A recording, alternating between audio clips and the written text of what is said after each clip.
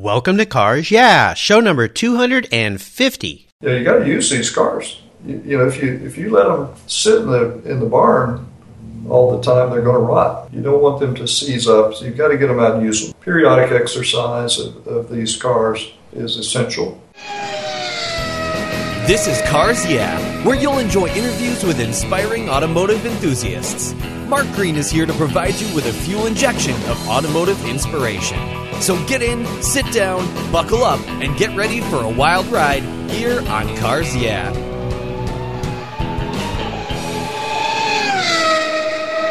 Have you turned your key and heard that dreaded tick, tick, tick, tick because of a dead battery? No worries. I've got the NOCO Genius Boost Jump Starter. This compact tool fits in your glove box and features rechargeable lithium battery technology that will start a dead battery in your car, boat, truck, or RV. It packs a whopping 12-volt, 400 amp starting power and can start up to 20 dead batteries on a single charge. Plus, it has built-in spark-proof technology with reverse polarity protection to safely jumpstart your vehicle. The compact, ergonomically designed clamps are solid copper for maximum conductivity, and there's a built-in ultra-bright dual LED flashlight with 7 modes, including an SOS emergency strobe. It's easily rechargeable with a USB outlet, and you can charge your smartphone or tablet while you're on the road. Works on any 12-volt lead-acid battery. The Genius Boost from NOCO is the ultimate emergency tool that's safe and easy to use. Quality design, state-of-the-art technology from NOCO, your battery care source since 1914. Get yours at geniuschargers.com.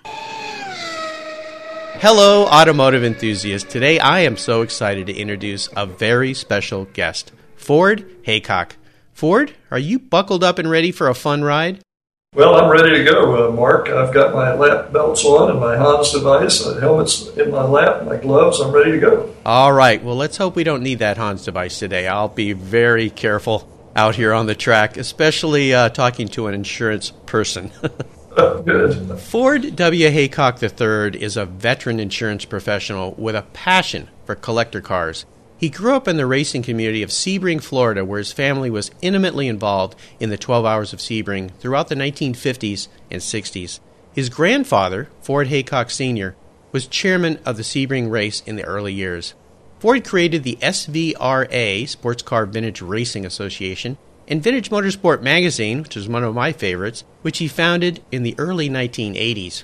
And then in 1989, he began offering his insurance expertise to car collectors, and as a result, Haycock Classic is now recognized nationally as a leader in the collector car insurance business. Ford is the founder and host of the annual Lake Mirror Classic Auto Festival, held each year in October in downtown Lakeland, Florida, and today he's an active participant in the car hobby as a car collector, a vintage racer, car show judge, car show host, and collector car insurance specialist. So Ford, I've told our listeners just a little bit about you. Would you take a moment and share some more about your history, your business, your interests, and of course, your passion for automobiles? Well, Mark, your opening remarks were pretty thorough. Thank you very much. You're welcome. You're welcome. I would say that I love cars. We've talked about some of our friends in the hobby, like Barry McGuire or Peter Brock, that you've been on your show, and I think, gosh, we're all in this hobby together. It's all about passion. We're as passionate about cars as people are other great sports, like equestrian riders or professional swimmers or golfers, whatever. This is what we do. It's our hobby, our passion, and it's a community. It's a group of people with common interests, and that just, for me, is great to have that common thread with so many people. And when I look back on the years that I spent organizing vintage car races, I think of all the friends that I've made and how those friendships are so lasting. Today, I can go to a vintage race and encounter people from 30 years ago that were racing with us at Sebring and having a great time. So it's a great life, I think, when you're in a hobby and you're able to make that your business. That old proverbial, what do they say about that? Well, it was Henry Ford's quote, I think. He said, if you love what you do, you won't work a day in your life. There you go. I'm that guy. You're that guy. Absolutely. Well, as we continue on your journey, I always like to start by asking my guests for a success quote. It's something that's been instrumental in your life and your business for forming your success, and it's a great way to get the inspirational tires turning. Here on Cars Yeah, I know you love to drive, so Ford, take the wheel. I think one of the great mottos that we use in our business today is the term, what matters to you matters to us. To me, that says a lot about who we are. It says that we care about cars as much as you do. And when you're in the business of providing insurance for collector cars and vintage race cars, our clients want to know that we understand what they're doing. And, if somebody calls us about anything from a 57 Chevy to a Porsche race car, we've got folks that can talk fluently about the cars that they own. And I think the fact that we demonstrate a shared passion for the cars and what you're doing with them is a connection. And when you're able to connect with someone, particularly in our business of insurance, we're selling a product that's not tangible. It's invisible. Insurance is really a promise. And so it's about connecting. And I think once people establish that they trust who they're dealing with, it really establishes a great client bond with us that lasts. So we're in the hobby. We do all sorts of things in the collector car hobby, from hosting a major event, to insuring cars, to sponsoring events, to participating in events, judging at shows. We kind of do a little bit of all of it. It's easy for us to stand behind that statement, that what matters to you matters to us. I love that comment that what you're selling is a promise, because insurance is one of those necessary evils, if you will. It's for us people who are into our cars, and especially our collector cars, having to buy insurance is this thought that something might happen. But I love the concept that it's a promise to me as a customer that if something does happen, you're there with me. And the fact that you're a collector car guy yourself, you understand the passion that goes into the car hobby is so important. So I love the way you answer that. It's fantastic. And your motto for your company, your mantra, if you will, is so appropriate. You talk about growing up in a car family. I mean, my goodness, the history of your family going back to the Florida area and the races and Sebring and all that is just incredible. But could you share a story with me that instigated your passion for cars, that pivotal moment in your life when you really knew that Ford was a car guy? Well, I told you, I think earlier, that a lot of times folks refer to me as a 1950 Ford. So, I was born the year the Sebring race started. A lot of folks think it's ironic that I'm Ford the third, so my grandfather and my dad were Ford, and then my brother Austin is the second or third Austin in the family. Well, oh my gosh. Ironically. What's your dog's name? Well, I have a dog named Harley. Oh my God. Okay, I expect that. And we have a dog named Enzo. So we kind of, there you go. We do that as well. But the family names are just incidental. Family names go back for generations, and it's ironic that we've ended up having such a love for cars. Sebring was really a special place when I was growing up, Mark. It was, Sebring is a little tiny town out in the middle of nowhere in central Florida, in the middle of the orange groves and the pine woods, and suddenly, every March it would be transformed into this international center of motorsports. People would come from all over the world and transform this little town, and the locals, for the most part, were not really well versed in what was going on in the international sports car racing scene, but they were completely engrossed in making Sebring a hospitable place for these people to be welcomed, and the whole community got behind the Sebring race. I remember when I was in Boy Scouts, our project every spring was to go out to the racetrack and prepare for the race. We would paint the bleachers or the concession stands, or erect snow fencing or hay bales, and so the community of Sebring was involved in preparing the circuit. And then come March, in would flow all these race teams from around the world, and suddenly you'd walk down Main Street and all these wonderful international languages would be spoken, and the whole character of the city changed. And I remember Juan Fangio used to say that Sebring was really the only place that he could go where nobody recognized him. Because if he went to Havana or if he was in Europe, racing, he was mobbed by huge crowds. Well, Sebring, as I said, the folks were not really that familiar with what was going on there nationally. Right. Juan Fangio could walk down Main Street and nobody knew who he was. Not get kidnapped like he did when he was in That's right. Sterling Moss, I first met when I was 8 years old. Oh, my gosh. That was one of those memories that stays with you. My dad had taken me into pit lane, and it was nighttime, 12 hours of Sebring. The race was going on, and Moss came in for a pit stop. And I heard this horn go off, and I didn't understand what the horn meant. Well, it meant there was a car coming in the pits. You better get the heck out of the way. Get out of the way. So I got up against the wall, and in roars Sterling Moss in his car. He jumps out of the car and doing a driver change, and he casually walked over, and he and my dad knew each other, and I get an introduction to Sterling Moss. It was like a hero. Yeah. Well, to go full circle, years later, when I'm involved in organizing vintage car racing, Sterling Moss became one of my best friends because he would come back annually to race at Sebring with us, and we just had a grand time. And what a wonderful gentleman, and advocate for motorsports of all kinds, but today an advocate, a spokesperson for the vintage racing hobby as well, and his lovely wife Susie.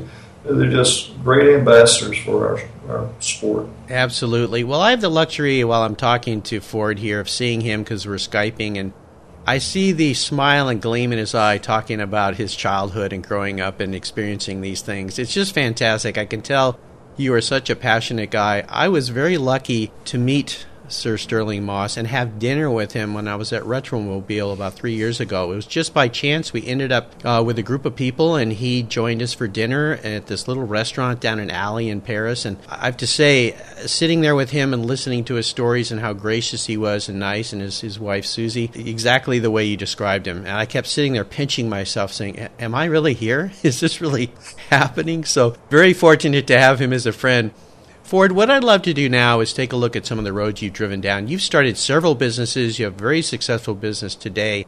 But with these businesses and this entrepreneurship always comes a challenge or even great failures. And I'd love for you to share a great challenge or failure you've had along the way. But the most important part of this has to do with how did you overcome that situation and what did you learn from it? Well, I may be referred to as a serial entrepreneur. I'm always interested in starting new ventures. And in Sebring, when I came back from college, the opportunity to volunteer and help with the race promoter, who at the time was Charles Mendez and David Cowart. I volunteered and helped them at a time when someone came up with the idea of inviting old race cars to come back and do a parade prior to the 12 hours of Sebring. We did that for a couple of years as a volunteer, and each year the parade got a little bit more spirited. One year somebody decided, well, let's pull the pace car in and see what happens. So they let them run for a couple of laps. So, that was the beginning of what became the Kendall Vintage Grand Prix in the late 70s at Sebring. We ran the Kendall Vintage Grand Prix, and I was asked to chair that, and it was just wildly successful. I mean, over a 3-year period, we doubled the number of cars that we were bringing, and so that led to the formation of the SVRA. At the time, we called it the Southeast Vintage Racing Association, and I remember my very first mailing for SVRA was to a list of 200 or 300 people. Membership at the time was $35. And I'm in my late 20s, and I mailed this out, and I think we instantly had 150 or 200 people responded and sent me $35 checks. Wow. I thought, holy cow, I'm in business. Yeah. And so that's how businesses start sometimes. You just get a wild hair, and you invite people to support you, and voila, there it is. So we were in business, and the first official race for SVRA was at Road Atlanta in 1981, and it was a support race to the Can-Am. And we went to Atlanta and had a great event, and then began building SVRA. And over the early years of the 1980s, we grew it to I think 8 events. It included Sebring and Palm Beach, and Road Atlanta, Mid-Ohio, and Watkins Glen, and some other great circuits. And ultimately, in the late 80s, I was contacted by the Bahamian government. They said, we think what you're doing is pretty neat. And we've had an effort by another fellow to try to do a vintage race in Freeport, Grand Bahama Island. And that did not work out so well. Would you be willing to host a vintage Grand Prix for us? And so the Bahamian government hired us. Wow. And I flew to Freeport, and we had to design and erect a street circuit in downtown Freeport that went around the casino. And now keep in mind, I'm only, at the time, I guess I'm in my 30s, but I had no experience building a street circuit yeah. in the city. And fortunately, they provided some help. I would tell them what we thought we needed. So we had cement barriers built. We had a bridge erected. We did the whole deal. And this thing grew tentacles like you wouldn't believe. Before I knew it, I was dealing with an airline to get people there, a cruise ship that had a cargo hold, so that when we sold packages to participate in this event, and it was a 4-person package that got you 4 people to the event, a hotel for 9 days, and all your equipment went over on the belly of this ship. So in Miami, we'd roll down the nose of the ship, and it was 4 lanes wide. We took race cars, tractor trailers, fire trucks, ambulances, and wreckers. We had to take everything we needed. Wow. So the Atlanta region of the SCCA had a caravan that came down from Atlanta to Miami, and they loaded all their equipment onto the ship.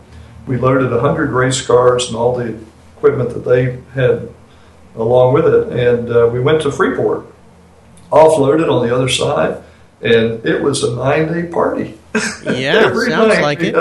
We had a major party. The Bahamian government rolled out the red carpet. They had movie stars, beauty contests. Wow.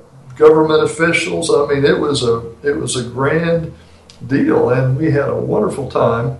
I ran that event for 2 years, which was just before I ultimately sold SVRA. But that was the most complex event or project I think I've ever tried to tackle. Can't imagine. And we pulled it off. It was a great time. And after I sold SVRA, the club did not attempt to continue it because it was just too complex. Too complex. Yeah, what a huge challenge. Oh, my goodness. Well, particularly for a bunch of amateurs. I mean, vintage car racers are amateurs just going for a good time. This suddenly became a big deal. Oh, my gosh. Sounds amazing.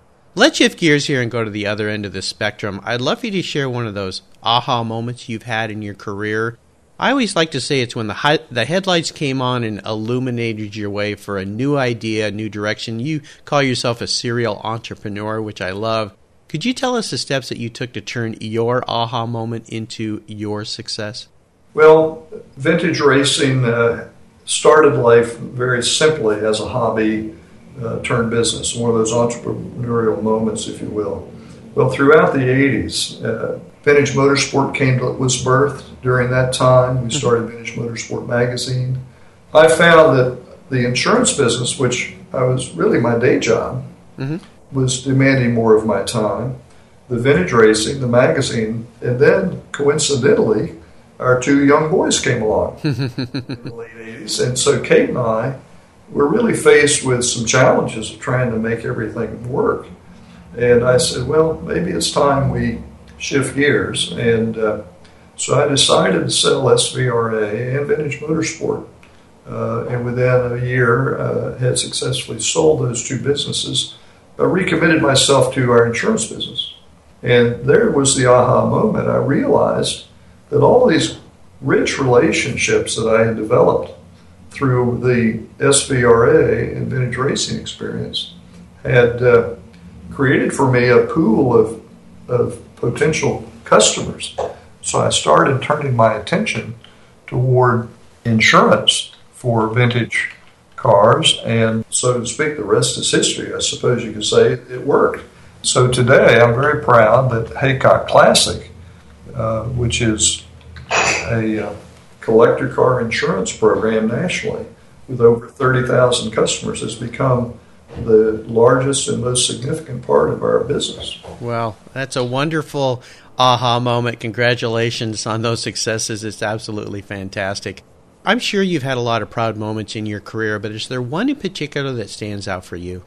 Our business, which my grandfather started, was sold to my father and my uncle in the 1960s. And so growing up in the family business, I always aspired to one day be able to really have full control of the family business. And it was a long, long road, because when you have a family business and there are a lot of family involved, it can be challenging. Oh, yes.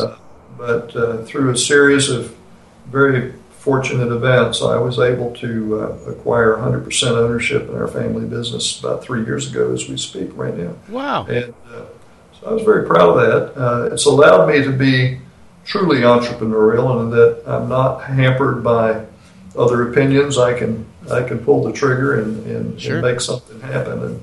And so there's a great sense of freedom when you own your own business completely.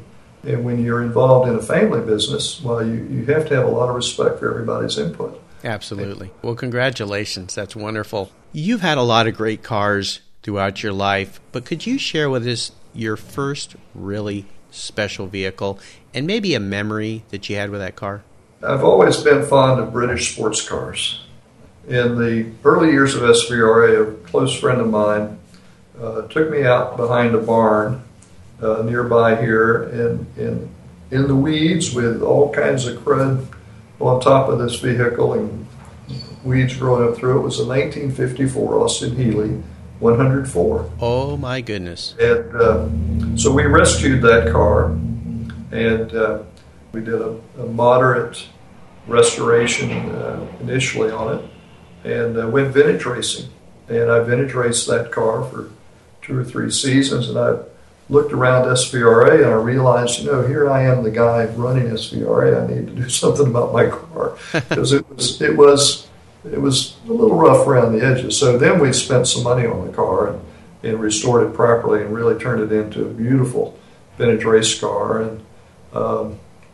And I had a blast with that car. It was just so smooth and neutral feeling, and I can remember racing at tracks like at Road Atlanta and Mid-Ohio and just feeling a sense of really being in a rhythm and being in that space where they say you're one with the car. Oh, yeah.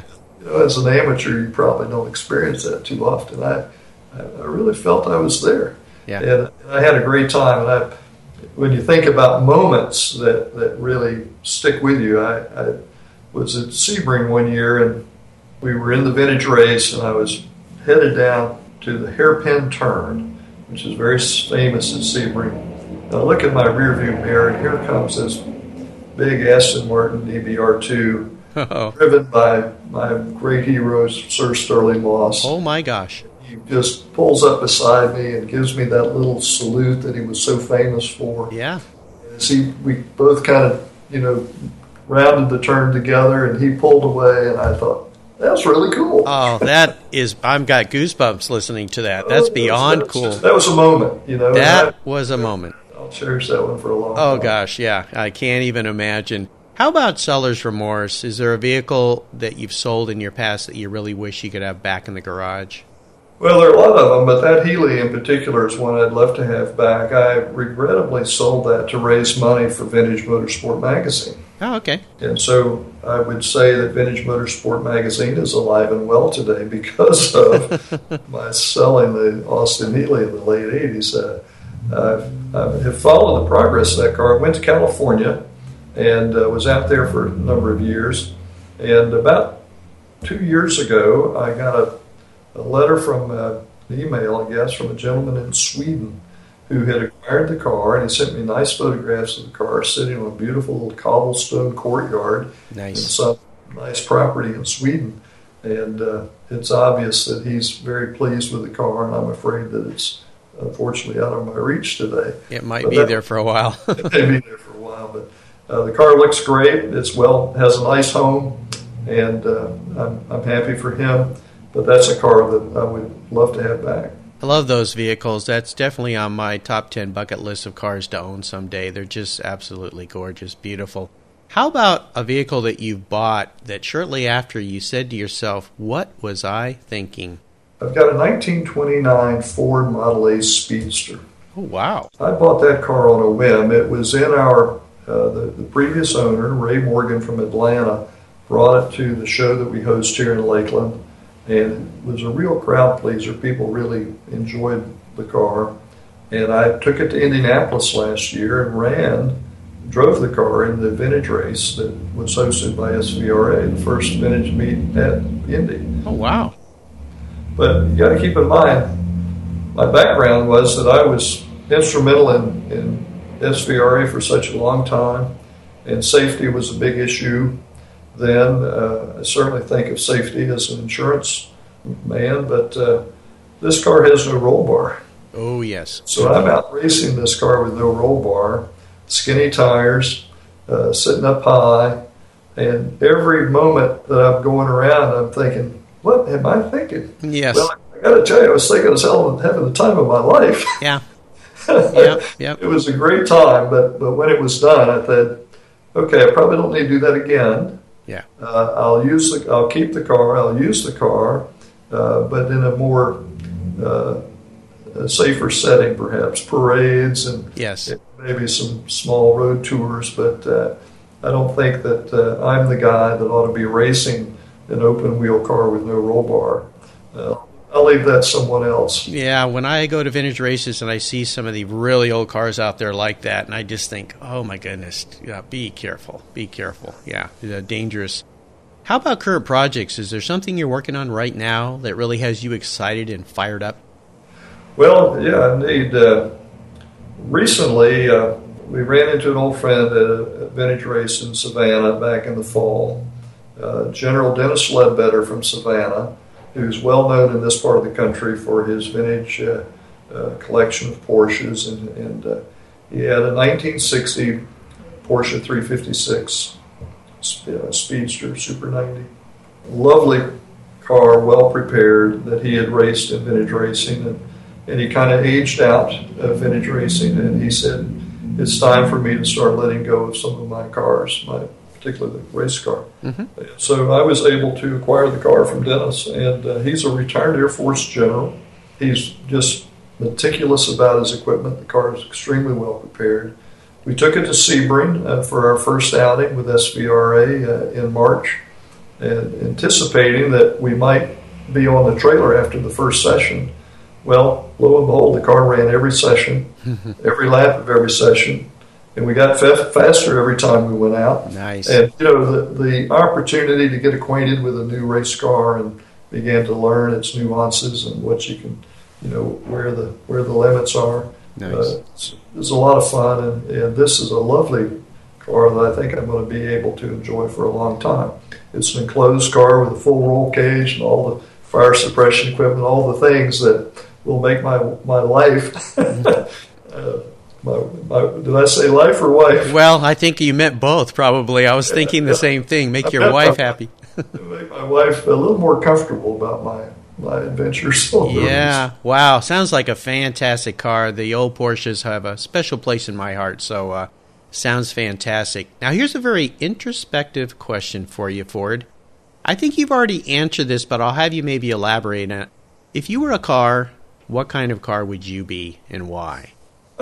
Well, I may not have there are a lot of cars I love. Just jokingly, I would say I'm a 1950 Ford.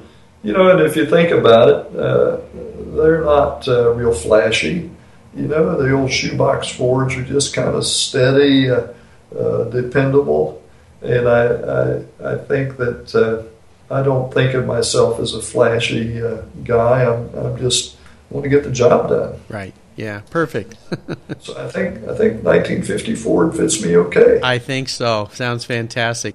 So Ford, up next is the last lap. But before we put the pedal to the metal, here's a word from our Cars Yeah sponsor. Carpe Diem. Seize the road. It's the motto at CarpeGear.com, where you'll find The Little Red Racing Car, an award-winning book written and illustrated by passionate car guy Dwight Knowlton. It's a spectacular way to introduce children to the love of cars. It's an international award winner, and Yahoo Autos calls it the best kids book ever. Plus, it's printed in the USA, I may be an adult, but this kid loves the Little Red Racing Car. Dwight is finishing a second book in collaboration with Sir Sterling Moss about the story of his record-breaking win of the 1955 Mille Miglia. Check out Dwight's Carpe Diem brand, where you can find his books, shirts, and more that embrace his Seize the Road philosophy. Enjoy Carpe Diem at carpegear.com, and be sure to sign up for his newsletter while you're there. That's carpegear.com, C-A-R-P-E gear.com. Okay, Ford, we're back and we're entering the last lap. You're a racer, you know what that means. The white flag is out. Time to put our foot into it, and this is where I'm going to fire off a series of questions, and I'm asking you to give our listeners some real quick blips of the throttle answers. So you ready? Sure. What is the best automotive advice you've ever received? Well, as a collector of some nice cars, and I don't think of myself as a large collector, but I've got a few cars, and, you got to use these cars. If you let them sit in the barn all the time, they're going to rot. You don't want them to seize up, so you've got to get them out and use them. And periodic exercise of these cars is essential, and it's good advice, and I would gladly share it with your listeners. Absolutely. Every car that I've let go as it drives away with its new owner, I've looked at my wife and said, I should have driven that more. I saved it for that guy. Would you share one of your personal habits that you believe has contributed to your success over the years? Well, I think from a business standpoint, it would be that you gotta listen. I think people that are in sales sometimes get preoccupied with their message and what they're going to say, and forget to listen to their customer. Excellent. And when we were, whether it was organizing vintage car races or writing insurance on collector cars or doing a magazine, we were always trying to be listening to what our customers needed. And I feel that's a that's a personal thing that's very important to me, is listening and trying to be there when folks need you. Absolutely. And I love Stephen Covey's 7 Habits of Highly Effective People, and I think it's habit number 5. He says, first, listen to understand, then speak to be understood. And it's so important in proper communication. Yes, indeed. Good advice. Yes. Do you have a resource that you'd like to share with our listeners that you think they would really enjoy? We've talked about collector car insurance, and Haycock Classic is our collector car insurance division. We've started to try to expand our resources on our website so that folks can go there to maybe secure information about the collector car hobby, the events that we'll be at, and so forth. And our website is very simple. It's haycockclassic.com. I would invite your listeners to check in with us if they are in the market for collector car insurance. It'd be nice if they would consider us. Is there a book in the past that you think the Cars Yeah listeners would really enjoy? Well, being a Sebring sports car nut, the great rivalry in the 60s was between Ford and Ferrari. And when I read the book Go Like Hell, A.J. Bame, yeah. Yep. Boy, howdy, that just captured me. I could see myself there, and could just see and sense all of the energy of that rivalry between Ford and Ferrari. I was able to go to Le Mans in 1980 with my friend Charles Mendez, and he was racing a Porsche, and boy, what a great experience. Oh, gosh, yeah. My duty was to work the signaling pits. Oh. And the signaling pits are at the end of the Mulsanne Straight. As you round the corner, there's a row of bunker-like pits that were built in the, decades ago. Mm-hmm. And they have a landline back to the main pit. So because the circuit, you're miles away from pit lane. Right. Well, this was not a high-budget race team. It was a privateer team, and the signboard that I had was your typical race signboard where we could put a personal message on there, time to come in for pit or whatever. And so when the car would come by, I would hold our pit sign out and deliver whatever message I'd received from the main pits. Well, next door to us was the Porsche racing team. Ah. And they had erected this monstrous tower with a hydraulic arm that swung out over the track with an illuminated message board. Wow. That damn thing must have cost them $100,000. Yes. So we're sitting there with our handheld sign next to this swinging arm. Holy cow. And it was fun to be right there next to the big boys for a little while. Oh, must have been fantastic. I would love to go experience that event someday. That's on my list. Well, listeners, you can find links to all these great resources at carsyeah.com/Ford Haycock. Ford's last name is Heacock. All right, we're up to the checkered flag here, Ford, and this last question could be a real doozy. If you could only have one collector car in your garage, but don't worry about the cost, because today I'm going to buy you whatever car you'd like, and I'll even throw in the insurance. How's that? Oh, Mark, how can I resist? What would that one vehicle be, and why? Well, I remember this car fondly from the mid-'60s in Sebring. I would say my dream car would be a 1964 275 GTB4. Ooh. That car to me just is voluptuous. You know, the long hood, the 12-cylinder engine, two-seat sports car. It's got all the right components for me, being, you know, just because of my background. Right. And unfortunately, Mark, that was going to set you back a few bucks. Yes. I'm going to have to get one of those big golfers checks out. You know, the real long ones for a lot of zeros. That's right. But that's okay. I'm willing to do that for you. They're beautiful cars. It's fantastic cars. Have you ever had a chance to drive one? Well, I've driven some Ferraris, but not the 275 GTB. I've driven, I got to vintage race a 250 short wheelbase Berlinetta. I rode America one year. Wow. Gosh, what a sweet ride that was. Just so, it was like a sewing machine. It was so smooth. Yes. Just very neutral handling. It was just a wonderful ride. Joe Marchetti, who's long gone, but Joe was hosting the historic races at Road America in those days, and he loaned me this car to take out, and I just had a great ride with it. Sounds fantastic. Ford, you have taken me on a great ride today, and I've really enjoyed your stories. I want to thank you for sharing your journey with the Cars Yeah listeners and with me. Could you give us one parting piece of guidance before you drive off down the track in that 275 Ferrari? Well, thank you, Mark. I look forward to taking off any minute. Because our business today is collector car insurance, I think I'd like to leave you with a thought about insurance. And we like to remind folks insurance is somewhat complicated. It's not well understood by everybody.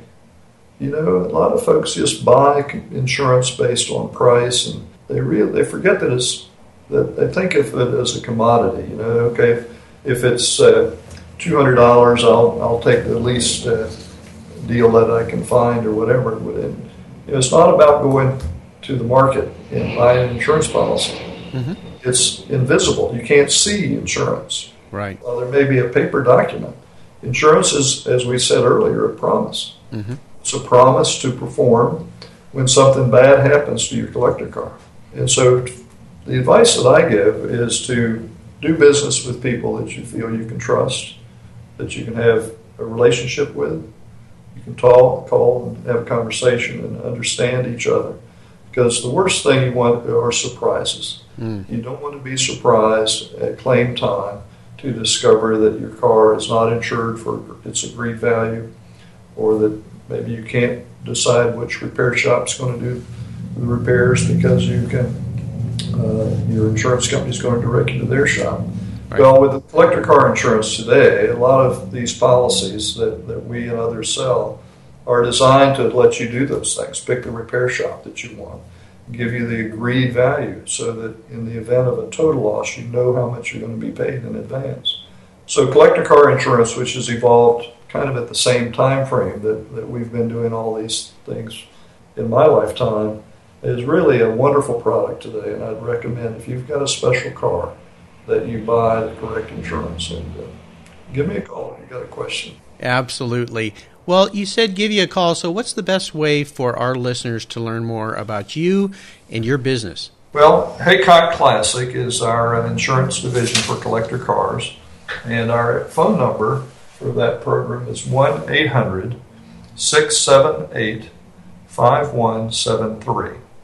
And our website is haycockclassic.com, and Haycock is spelled Heacock.